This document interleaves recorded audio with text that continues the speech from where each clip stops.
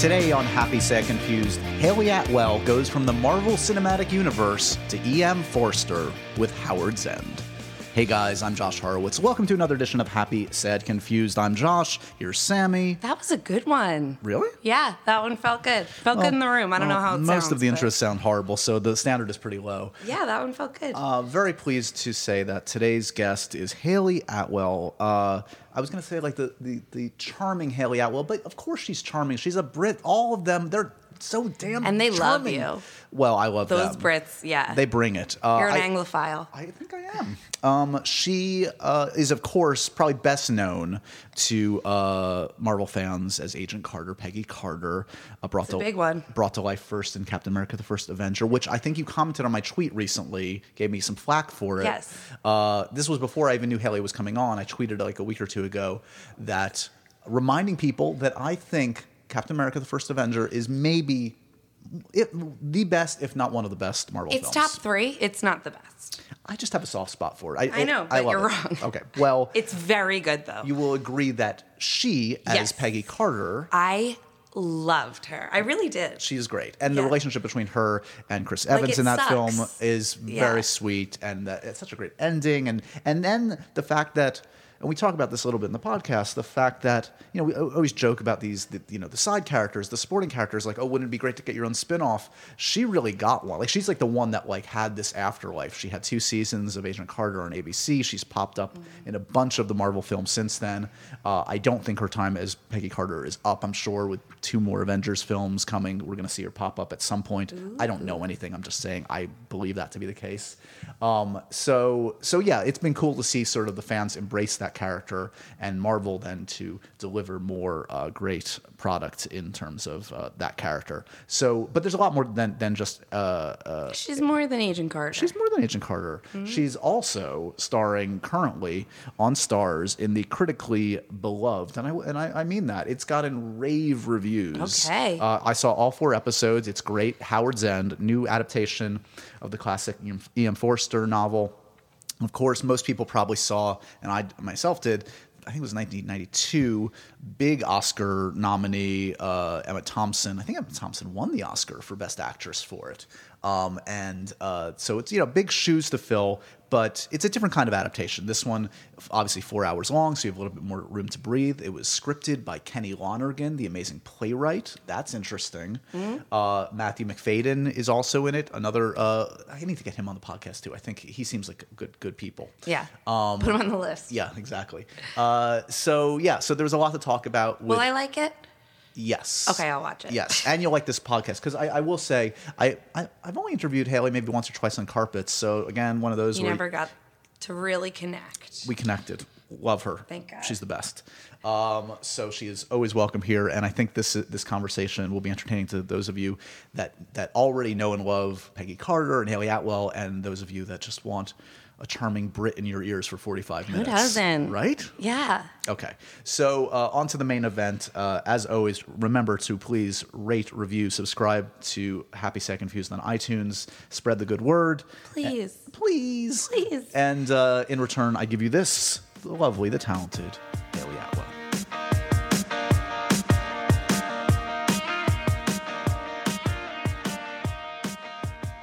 Well, welcome. This is the victory lap for Howard's End. Yeah, you guys that's right. You must be feeling good. Yeah, well, it's been lovely because we're promoting it, but also the reviews and the BAFTA nomination that we got from it has just kind of elevated us all to be very happy to be talking about it. Yeah. It's been so well received. I just saw your little. It's a small but powerful New York Times review. Yes, I know. That seemed to. That's as good as you could ask for as an actor. It's just delightful. Yeah, it's lovely. I think also because you don't know what the response is going to be, you just do the best you can and the job that's at hand and have a good time of it. And then it's unleashed to the world for them to have their own experience of it. Yeah. It's no longer yours. Yeah. So the feedback is very welcome. You can coast on that. You can kind of feed on that. I'm going to adjust your microphone a little bit just because we want to hear you loud and proud. Yeah. And we both had birthdays very recently. You even more recently. I'm an April Fool's kid. Oh, yeah, but like my friend David Oyelowo. Oh, yeah. Yeah. So David and I were born on the exact same day, same year. Oh, amazing. He was on the podcast, and we made that revelation. Oh, lovely. So we're clearly... we're all April babies. There you go. Yeah, So how did you celebrate? That was yesterday? I went to a Pink concert in Madison Square Garden. As one does. As one does.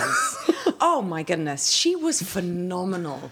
She went from rock to ballads to folk at times. At one point, you're thinking, is this contemporary dance? Are we in Cirque du Soleil? And then she's doing acrobatics. Yeah, so was she flying all Flew around? all over Madison Square. See, I mean, what a great view. I she must have had. I find myself when I appreciate something like that, Yeah. but then I get worried for the performer. I get legitimately... That's so kind of you. Well, I did think about that because I thought the amount of security and preparation it must have taken to ensure that Pink, the very valuable lady herself, Team was going to Pink, be okay. yeah. Team Pink, yeah. But she seemed to be having a whale of a time. Right. Yeah, I was at I was seeing the Harry Potter play here. Oh, yeah, and yeah. there's a lot of like pyrotechnics and things stuff. that could go wrong, and it yeah. detracted slightly. I mean, I loved it. It's an amazing production. yeah. But like, I'm just too much of a worrywart. I can't handle it. Oh, that's nice. I guess. It's sweet. It's very sweet. So is I mean, obviously theater is close to your heart. Is that something that you are able to do? Sneak a little theater in while you were here in New York? I wasn't able to, actually. I was trying. I mean, I really wanted to see Lobby Hero, obviously, because of Chris Evans being in, and also but Kenny Lonergan writing it and having adapted to Howard's End. So there was a connection there. I was like, we're connected to Marvel in some weird way through Kenny. Totally. But I wasn't able to see it with all the press I had to do. But so Pink was my kind of cultural highlight of my time here in New York. Beyond sitting in just a weird, sketchy office at MTV talking to me, Which this is clearly has a its own cultural. charm. Yeah, thank you. Just fishing for compliments. Is that Bradley Cooper and Jennifer Lawrence's face combined? Yeah, what? I don't know why you're asking it like it's a weird thing. Yeah. Wow. First of all, congratulations on being a really good facial recognition. I thought it might be you appreciator. and her. No. And then I thought, That's but that flattering, kind thank of you. pointy facial hair and the hairline feels Bradley. And then, of course, they've worked together. So Yes, that's a very good just spot. yeah. I'm just delighted to see that out there. They should. That is evidence they should never procreate. I'm just trying to do a service a here. very pretty hairy child. Yeah, exactly. Yeah. I suppose. What was I going to say?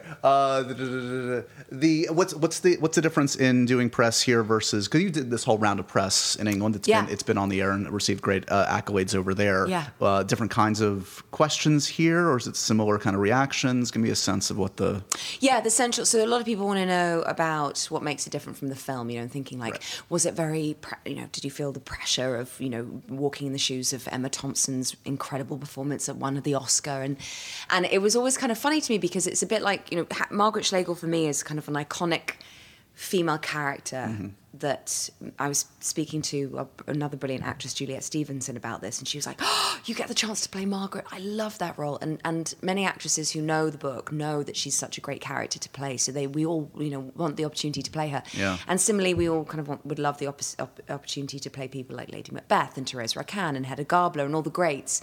So it was less of like, oh, I don't know if I can do this because Emma's done such a great job, and more like, as an actor, I get the opportunity to have this in my kind of my back pocket, my canon. Sure. And I, was speaking to Em about it. She was so typically generous in that.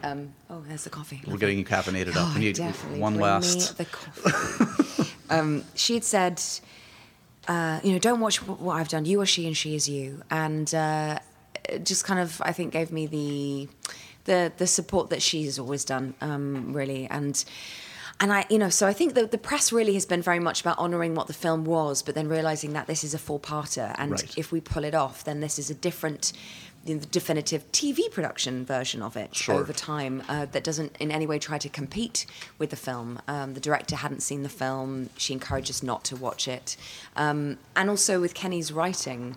We felt that there was this lightness of touch to the script that he brought to it.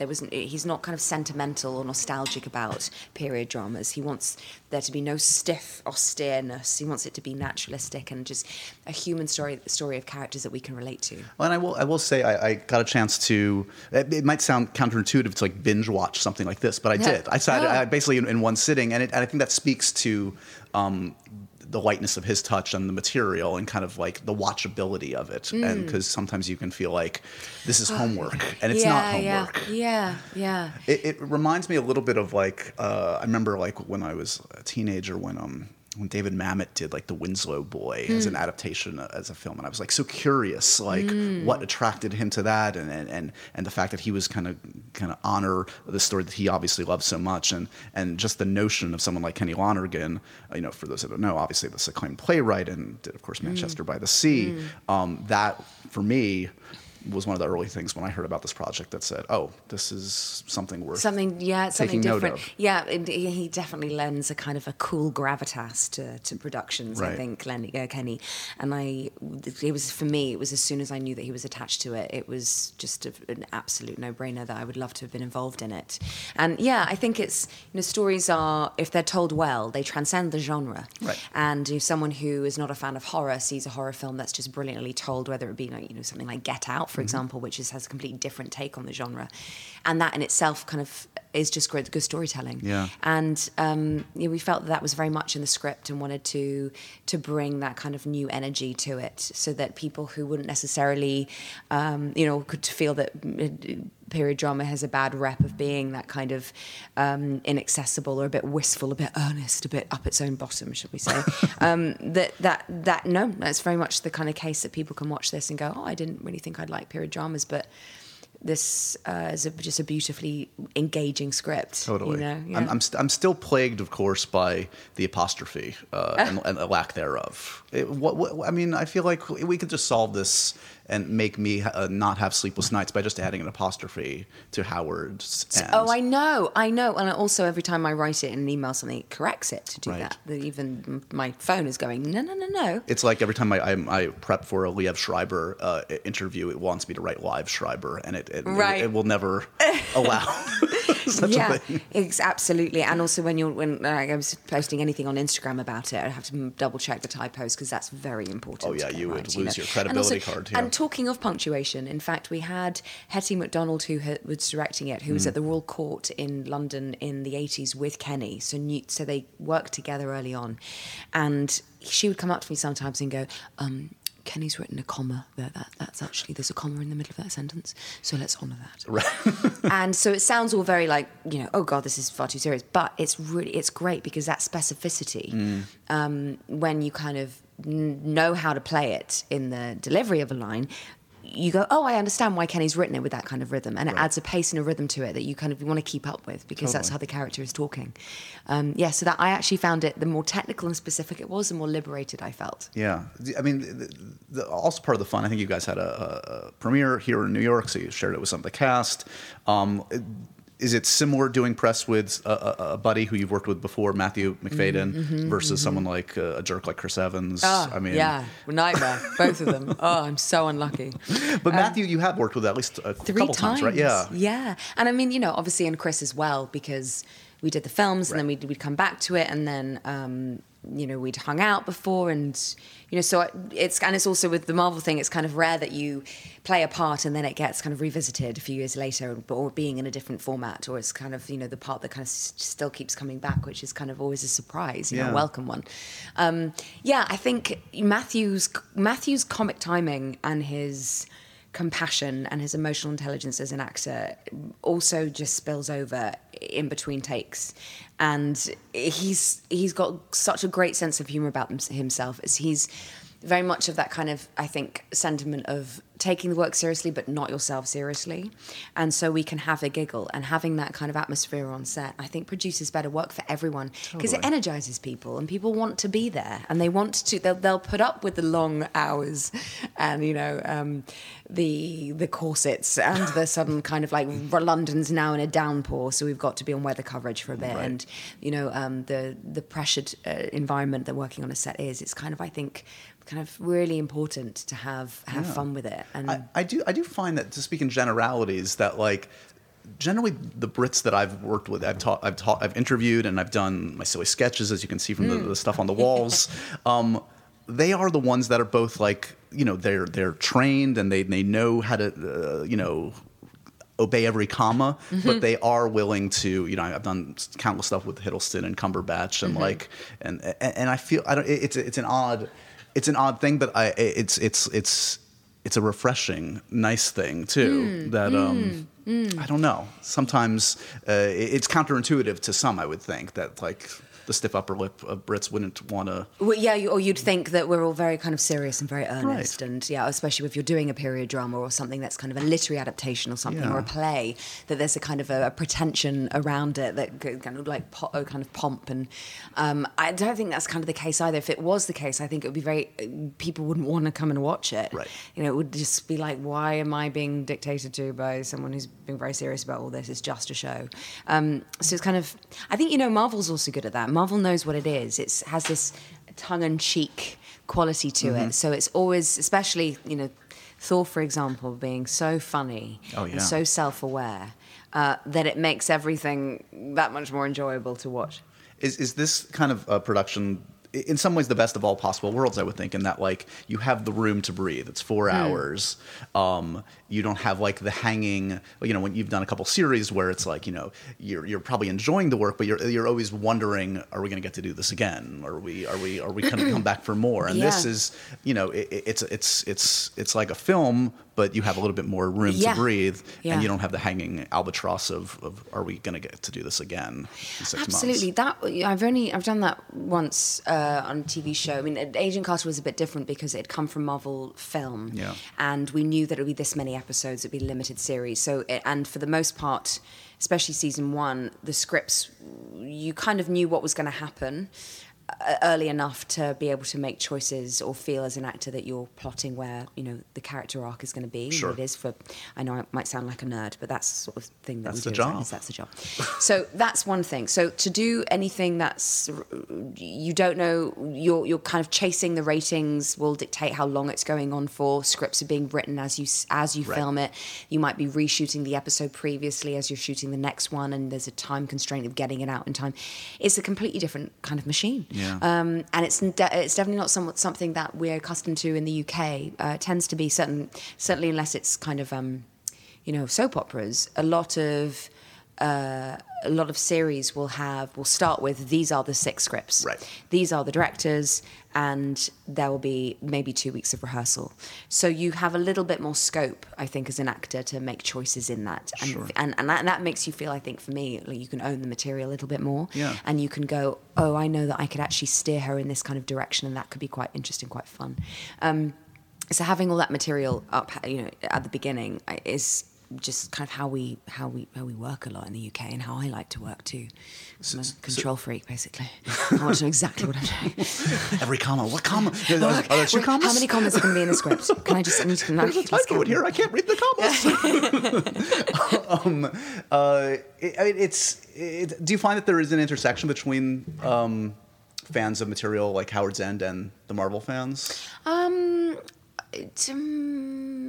not sure. I think I'm sorry, I'm just looking at all the famous names that you've got on your whiteboard. These are up New there. Yorkers. Greta Go. Oh, are they just This names is just New York. These are not people I'll start a London board for you. Oh, okay. Yeah, would you mind? No, that's fine. So these are all native New Yorkers, or Not people native, who live but in they New currently York? live, as far as I know, in New Look at York. all of them. If I'd known, I would have invited them to the Pink concert.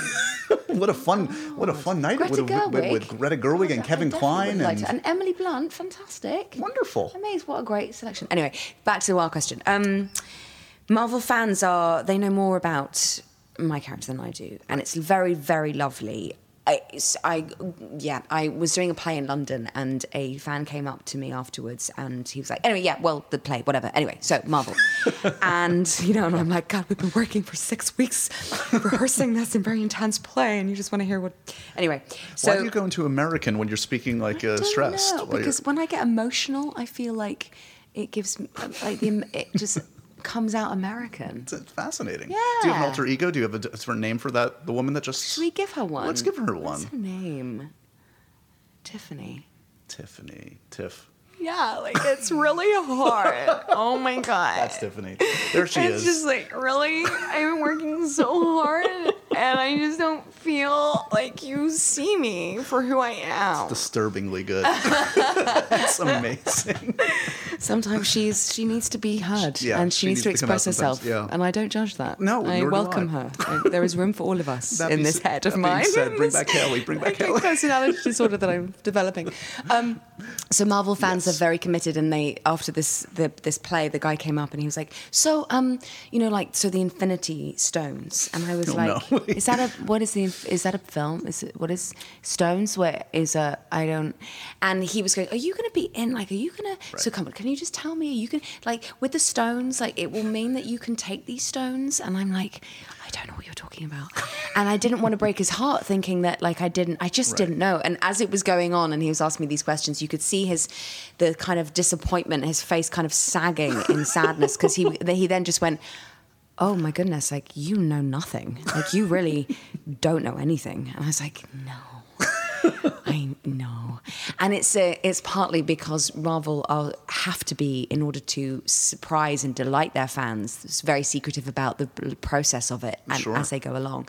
So I'm not privy to much. But they are committed in other ways, and I've met them at various conventions, and people who've had like my face as Peggy Carter tattooed on their forearm, and That's overwhelming, The I'm I know my sure. value quote tattooed on their thigh, and men dressed as Peggy looking even better in the skirt than I do, which makes me very jealous. And it's been kind of amazing how she's taken on this world of her own, really. And then with the period drama stuff, I think it's kind of like hoping that Coward's End will open up to a slightly bigger demographic than the people who would naturally just gravitate to period dramas because they like the look of it. Sure. And I think, of course, it is very beautiful. The costumes are very beautiful. The landscapes are very beautiful. But we wanted to add detail so it didn't feel kind of wistful and romantic or idealistic, which would take away from the actual development of the story and the characters. So I'm hoping that people will kind of, as soon as they get hooked into a little bit of it and going, oh, it's funny. And, oh, Tracy Ullman's in. Right. Oh, we're allowed to laugh. Yeah. Oh, great. Okay. And then feel a little bit more relaxed that they can do that, because we're relaxed. We played Heads Up most of the time in preparation. That's amazing. I was going to say, I'm usually like when I'm reading up on a film, like I expect to read about pranks on like the George Clooney Ocean's 11 movies. I don't expect to hear about pranks being done on the Howard's End set. I literally live for it. It's kind of like essential to my process, is pranking. So I remember a play that I did, and there was an actor, and we'd kind of prank each other back and forth, and so it was my turn, and I kind of decided to up my game. He'd kind of like jump out at me sometimes from backstage in a scary mask. That's amateur hour, please. I mean, That's whatever. We've seen that before. And so I went onto eBay and I purchased 3,000 plastic children's pit balls. You know those things? yeah. And I had them delivered to the stage door on a Saturday morning. And 2 hours before the matinee, I went into his dressing room and I filled his dressing room up to just below my knee in pitbull balls, and then closed the door and had to climb in through the window of the dressing room through the courtyard so that they didn't spill out. Sure, yeah. And I put them in his costume, I put them in the sink, in the bathroom, and just literally covered it everywhere. And then I just listened as him just open this door as he got in and just go, oh God, Hayley! Oh, and just going, and the satisfaction of knowing that you've gotten someone is just, it really helps, especially when you're doing a long run of a show. It really does. Like it keeps you all on the edge, because you don't know what's going to happen, who you're going to, just suddenly going to jump out at you at any what time. bucket of water is hanging in what closet? Exactly. So I did that on Howard's End. So we had this kind of ongoing gag that my character ultimately infantilizes Henry Wilcox by the end of it, and Matthew was kind of we were talking about this line he says towards the end where he goes to Margaret, have I done wrong?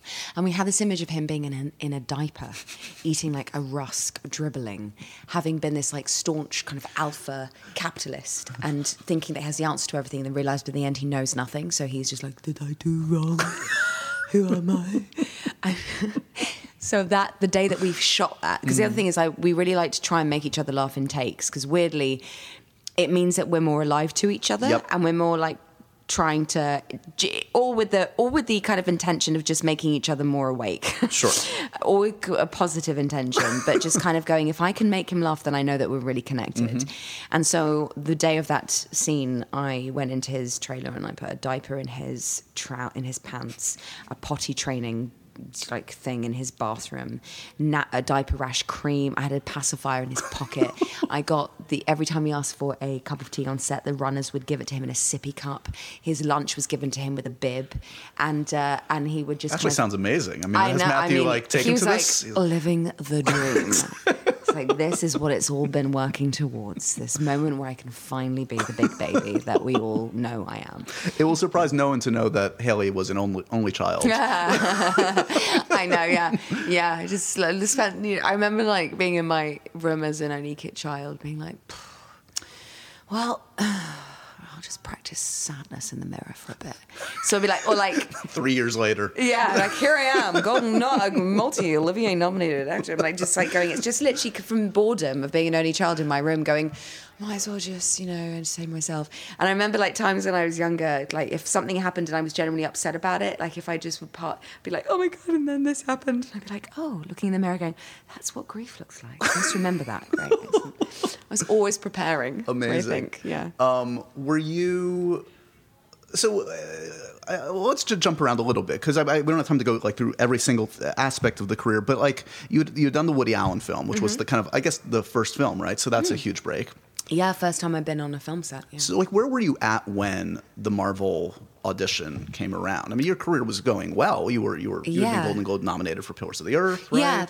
Yeah, that happened around that time. So, yeah, it was around then, and I was, working actor, and I managed to have a few years out of drama school under my belt, a few plays, a bit at the National Theatre and the Royal Shakespeare Company, and still very much kind of apprenticeship, still feeling like I had a lot to learn, and not just about the technique of acting, but then also the business side of it, and how those two marry, and not really knowing if I was going to be able to sustain it, because you're going from job to job, right. And it's kind of hard to know. I think if you go like, oh, I think I'm sorted. I think I'm going to be fine for the rest of my career. You just never know. So I was still kind of just going to auditions and doing the thing and working hard, and got the call to say, would you like to come in and audition for this? Of course, you go and audition for anything that comes up. And I didn't know who Chris Evans to me was a redhead, very funny and nerdy DJ in the UK who presented a show growing up called Don't Forget Your Toothbrush, where he gets members of the audience to do crazy stuff and then they win a holiday. And I was like, oh, Chris Evans is going to be a superhero? That's choice. It's good for him. Good for you. And I loved him, so I didn't know the other Chris, and I didn't know comic books, and I wasn't, and this was also kind of, I suppose, we're talking 7 or 8 years ago. So there was a lot of films in the Marvel franchise that we hadn't had yet. So right. It was kind of, it hadn't exploded really. So I just went in and approached it like any other job, learned the lines. I figured out, a bit of who she was, went in, had a bash at it, and then like every audition, you kind of come out going, I have no idea, it's beyond my control now, and they might just go, I think she needs to be blonde, so we can't cast her. It might be as simple as that. Right. You just never know. Right. And then, so I got the call to then do a screen test, which was a full day of, you learn about 10 pages of dialogue, and then you're given 20 minutes to learn unarmed combat fight sequence with a stunt double and coordinator, and then also practicing me loading and unloading guns to see if I looked confident and I wasn't scared of them, for example.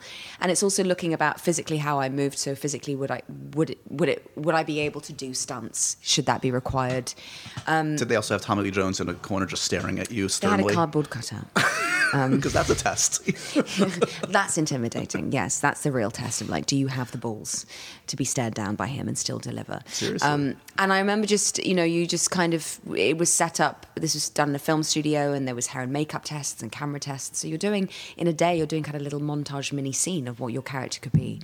And I think I also auditioned with the final scene where she's on the phone to him. And I kind of I remember as I was doing the scene, kind of looking over at the assistant director actor who had been called in to, do the audition. And he was a lovely English, like well-known AD, like proper alpha male. And he was like, he was wiping away a tear. And I was like, oh, nailing it. Oh. Yes. Hope you didn't actually say that out loud. Nailed it. Nailed it. And yeah, I think that's in the can. I think we all know. Where do I sign? Why do I sign? There was a little bit so I felt like it had gone really well, but it was really much an exercise to overcome the nerves of being in an environment like that. I mean, so much of my job is about being able to control your feelings and direct your thoughts into a story that's outside of yourself, and with lots of people that you don't know staring at you. It's a terrifying thing. And then kind of getting it and going, okay, lovely.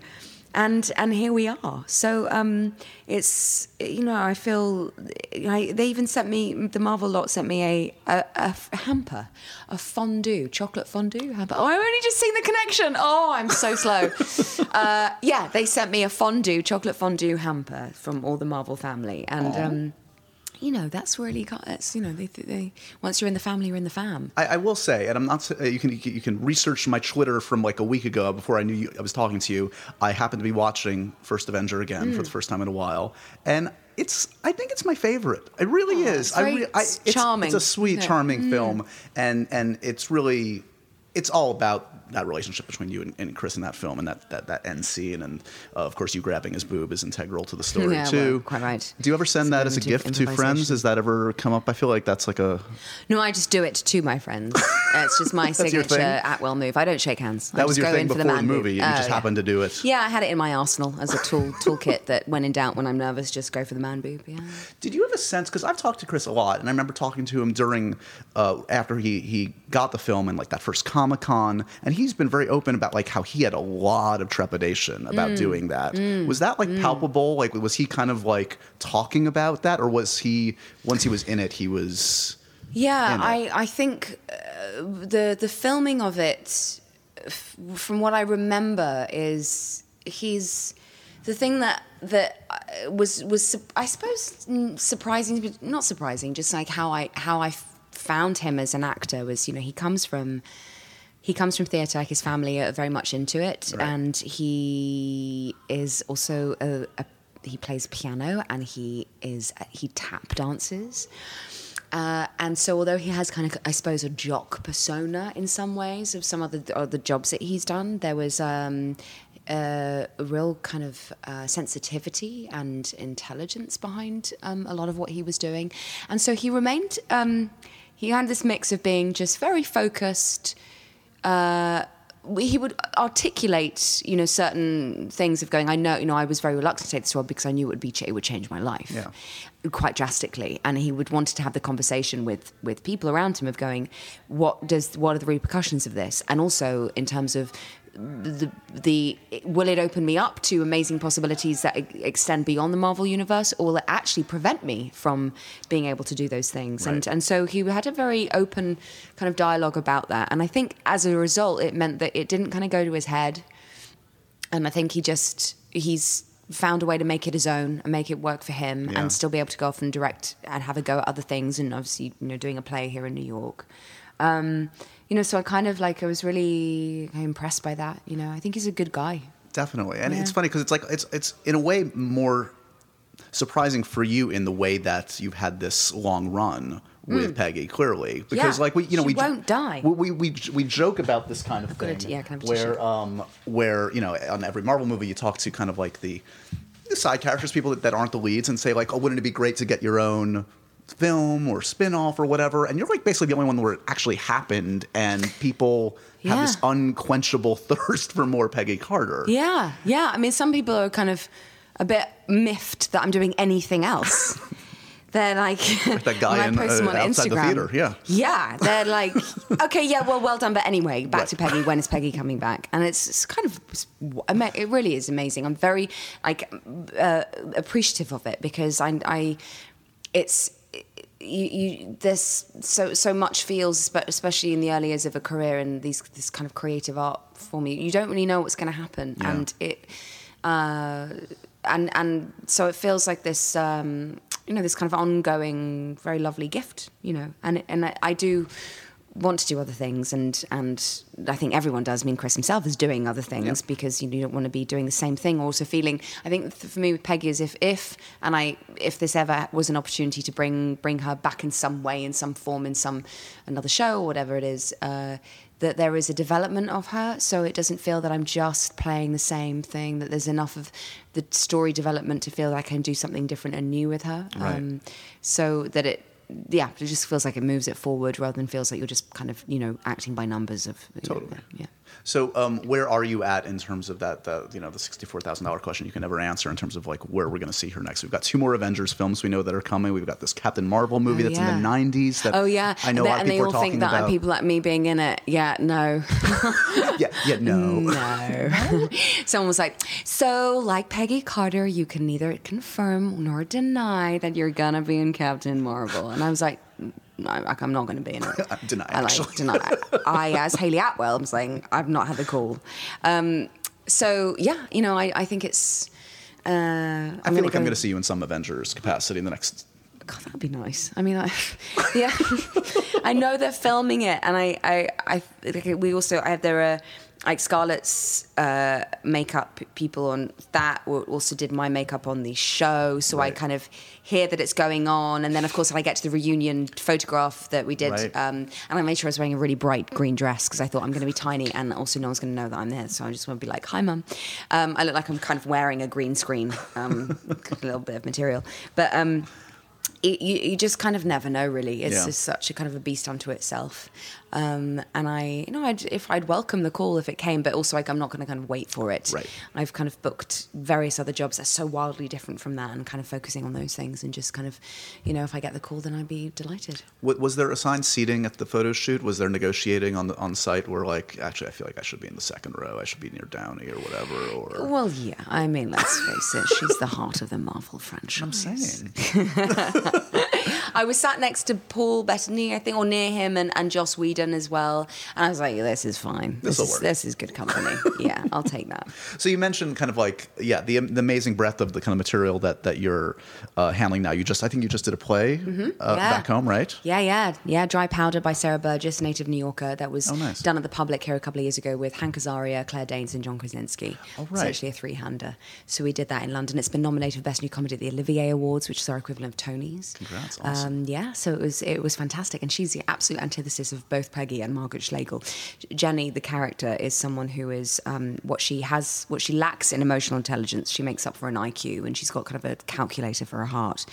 And I put her on the kind of the spectrum in terms of being able to pick up or not pick up social cues and kind of nuance of etiquette to make her slightly more palatable and also funny for the audience to take, because she's essentially horrendous in terms of her views, her political and her moral views. Her belief is that what you do as someone who works in high finance private equity is you take a company, you absolutely rip it apart, you fire all the people that are worthless to you, and it's not your fault if they don't have qualifications to get jobs elsewhere and that they have 5 children to feed. That's not her problem.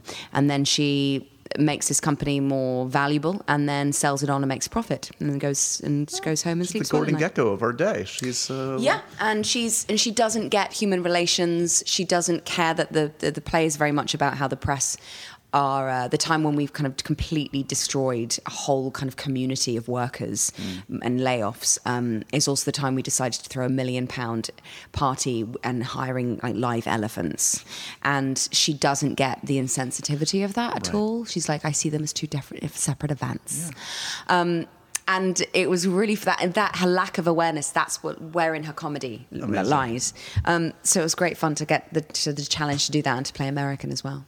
Not Tiffany, a different kind of person than your alter ego, Tiffany. Oh yeah, no, Tiffany would not cope with it. I mean, she'd be like, "Oh my God, all the children! Like, I just feel like I identify with them, and I just feel like we should just give them all money, and then." I should just have a new pair of shoes. We should develop, I feel like, a one-woman show for Tiffany and bring it to New York. Have you done theater here? No, I'd love to. This is it. This is the way to do it. Tiffany, one-woman show of Tiffany. One night only. One night only. Yeah. Leave them wanting more. Well, yeah, I think one night is enough. I think if she makes it through without having oranges and rotten fruit thrown at her, I think it's a triumph. Yeah.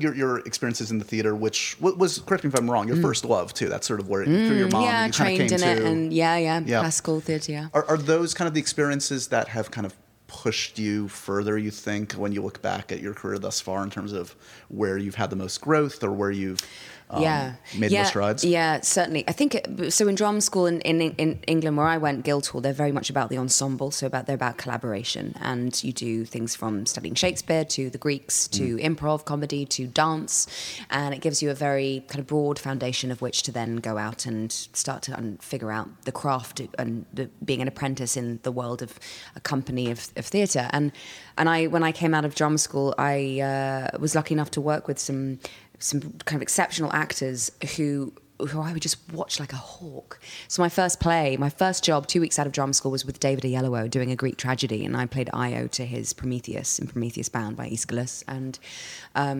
his total commitment, but his kindness, he's got a huge heart but a big intellect as well. Yeah. Just was a wonderful thing to kind of just to feel like I could kind of bask in, and I felt very safe doing that, and I was an amazing experience. And then going to the Royal Shakespeare Company and working with the late great Tim Pigott-Smith and Penelope Wilton. These are names that I knew growing up, these great giants of British theatre, and also Sir Simon Russell Beale and Ken Stott, Interview from the Bridge, Mary Elizabeth Mastrantonio. Right, that production was very well received. Yes, from the Bridge, right? That's Olivier Nom, which is very amazing, and people like that. And then, of course, even in film, I think people like Emma Thompson and Ray Fiennes as well. They were very much kind of, I wanted to surround myself with people who I respected and admired and am intimidated by, because I thought I can learn from you guys. Yeah. And it ups my game, but it also gives me a very clear awareness of my limited skills.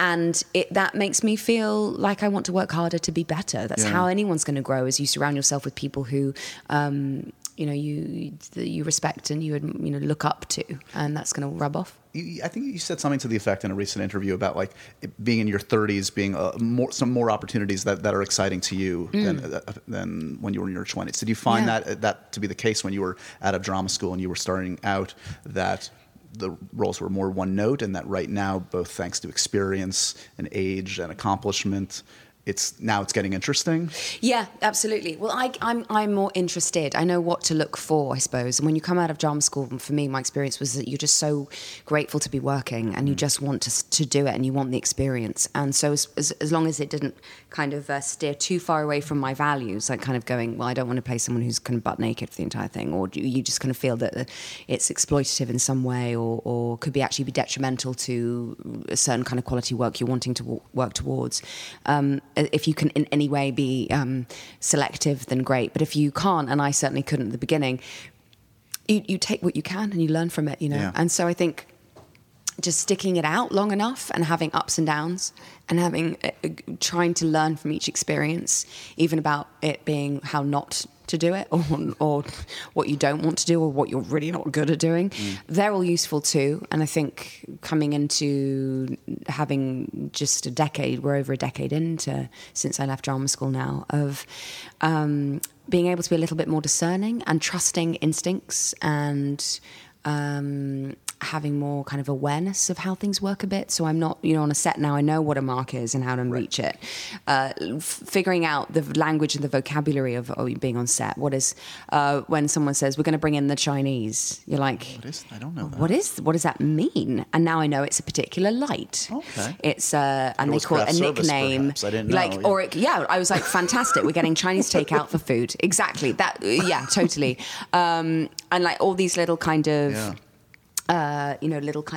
little catchphrases, and also in the theatre kind of catchphrases that we have that I just was what anyone was talking about. Are you a superstitious actor? Are you one of those actors, especially in the theatre, that has certain things you will or will not do that will ensure a... No, but here's an interesting thing. I'm not superstitious, but I understand that people are, so I'll honour that. So I won't say the Scottish play if I'm next to someone who is superstitious about it. However... You will fill their dressing with small balls, but you will not say the Scottish play. Quite right. Yes, exactly. But we had, so one of the actors that was in Dry Powder mentioned Macbeth. And just was like, it's fine, I'm not superstitious, because it's on at the National in London at the moment, so he happened to say it, I think, in the green room or something, or during lunch, and he hadn't been superstitious either. That then show, okay, this has never happened, it never happened again. There was revolving glass kind of pillars that looked like giant kind of rectangular kind of cylinder things, and they shattered. They collapsed and shattered, and glass went everywhere, and we had to stop the production while a stage manager just came and then kind of, scooped it all up. And we were so spooked backstage. As you should be. We were so spooked. Oh, it's real. So maybe there is truth in it now. I don't know. We're next going to see you after this wonderful 4-part series airs on Starz here in the U.S. Howard's End concludes in a few weeks. I think on the big screen we'll see Christopher Robin. Yeah. Which is you reteaming with Ewan McGregor. Ewan McGregor, yeah. And that dazzling smile. So charismatic. Here's a fun Ewan McGregor story. He helped me propose to my wife. How come? Well, long story short, my wife's favorite actor, Ewan McGregor, I was just starting out at MTV about a decade ago. I knew I was going to propose. I was doing a junket, and I prearranged. I basically had him kind of tossed to me on a video, like as if we're doing an interview. But Jenny, I think Josh has something to ask you. I played her the tape. I did my thing. Oh, we've got a Moulin Rouge poster so nice. where he misspelled happiness on it. It's great. It's all good. But yeah, he's a good guy. Yeah, he's a really good guy. Yeah. We had fun. So Christopher Robin, I always worry for actors on productions like that. Does it drive you insane talking to things that are not there for extended periods of time? Yeah, that's bizarre, but kind of funny. I mean, I think it helped. Mark Forster's really fun director, and would just encourage me to have fun with it and improvise, and would just go, just keep the cameras rolling. Because if we keep it on long enough, hopefully she'll be funny. And no, but he was very sweet. He'd be like, "Oh my God, you're really funny, and no one knows it. We need to kind of like increase your screen time." I was like, yes, please, delighted. I haven't seen the final cut. I might hardly be in it, but who knows. But it was great fun, and we'd have 3 stages of the puppets. We would have the stuffies, which were just the right size and real weight, and eyes and all that kind of business.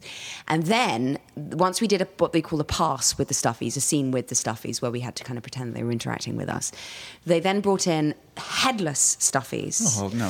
Yeah, why? Yeah. But they're made of like this dark grey material fabric, and they're headless. So suddenly you feel like you're in a Guillermo del Toro version of Winnie the Pooh. And it's really creepy. Yeah, and you've got like a headless Eeyore and stuff. And actually I remember Ewan at one point, he'd just done a scene, and he spots Eeyore staring at him from like a rooftop or something. And so the stuff he was put there, and Ewan came up to me afterwards and he went, "That is one intimidating donkey." And it's true, because they are so lifelike, and they're just like, they're really intimidating. She's really staring at me in a really creepy way. I know. It's like, it's just. We're good. It is, yeah. It was, and also because they give you nothing, because they don't obviously speak back to you. You just feel like they're condescending you. Yeah. Like they're giving enough. So I'll be like, "Kanga, how are you doing today? So you've raised Rue on your own, and wow, that's where is his dad and all of this?" And Kanga's like staring at you. Anyway, and then after the Guillermo del Toro pass of the headless stuffies, they had these like rods with a light on the end of it, and when the light goes off, that's when they've stopped talking and you come in.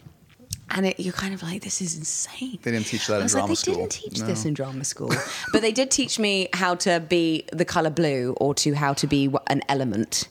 So I kind of figured that they put you through so much humiliation that you just throw yourself into any kind of situation. So in a way, it was kind of useful. How do you be how can you play the colour blue? Well, I'm wearing a blue jacket right now, so I feel like that's doing it for me. But it often is in terms of like blue. You just kind of imagine blue being a particular sound or a particular emotion, I suppose, and then you do like an interpretive dance based on that sound and emotion. Okay. And so, like if you dance to yellow, it might be very different to how you would dance blue. You know what I mean? We're going to end this with an interpretive dance on the way out. You won't be able to see it, but trust us, guys, we're in the middle of it. That's what I came for. Thank you so much for stopping by. Pleasure. Howard's End, again, it's airing on Starz. Everybody should check it out. If you think you're going to love it, you're going to love it. If you don't think it's for you, you're probably still going to love it. Because it's not what you think. It's not a stuffy homework thing. Well, it's not the stuffy homework thing. It's not like, No, it's provocative. It's very engaging, I think, and stimulating watching it. Definitely. Congratulations on all your great work, and I look forward to Tiffany coming to Broadway very soon. Thank you so much. I'm finally getting the recognition I deserve. You're welcome anytime. And I mean Hayley, not Tiffany. Yeah, she's back in her box. Okay. Thank you so much for having me. And so ends another edition of Happy, Sad, Confused. Remember to review, rate, and subscribe to this show on iTunes or wherever you get your podcasts. I'm a big podcast person. I'm Daisy Ridley, and I definitely wasn't pressured to do this by Josh.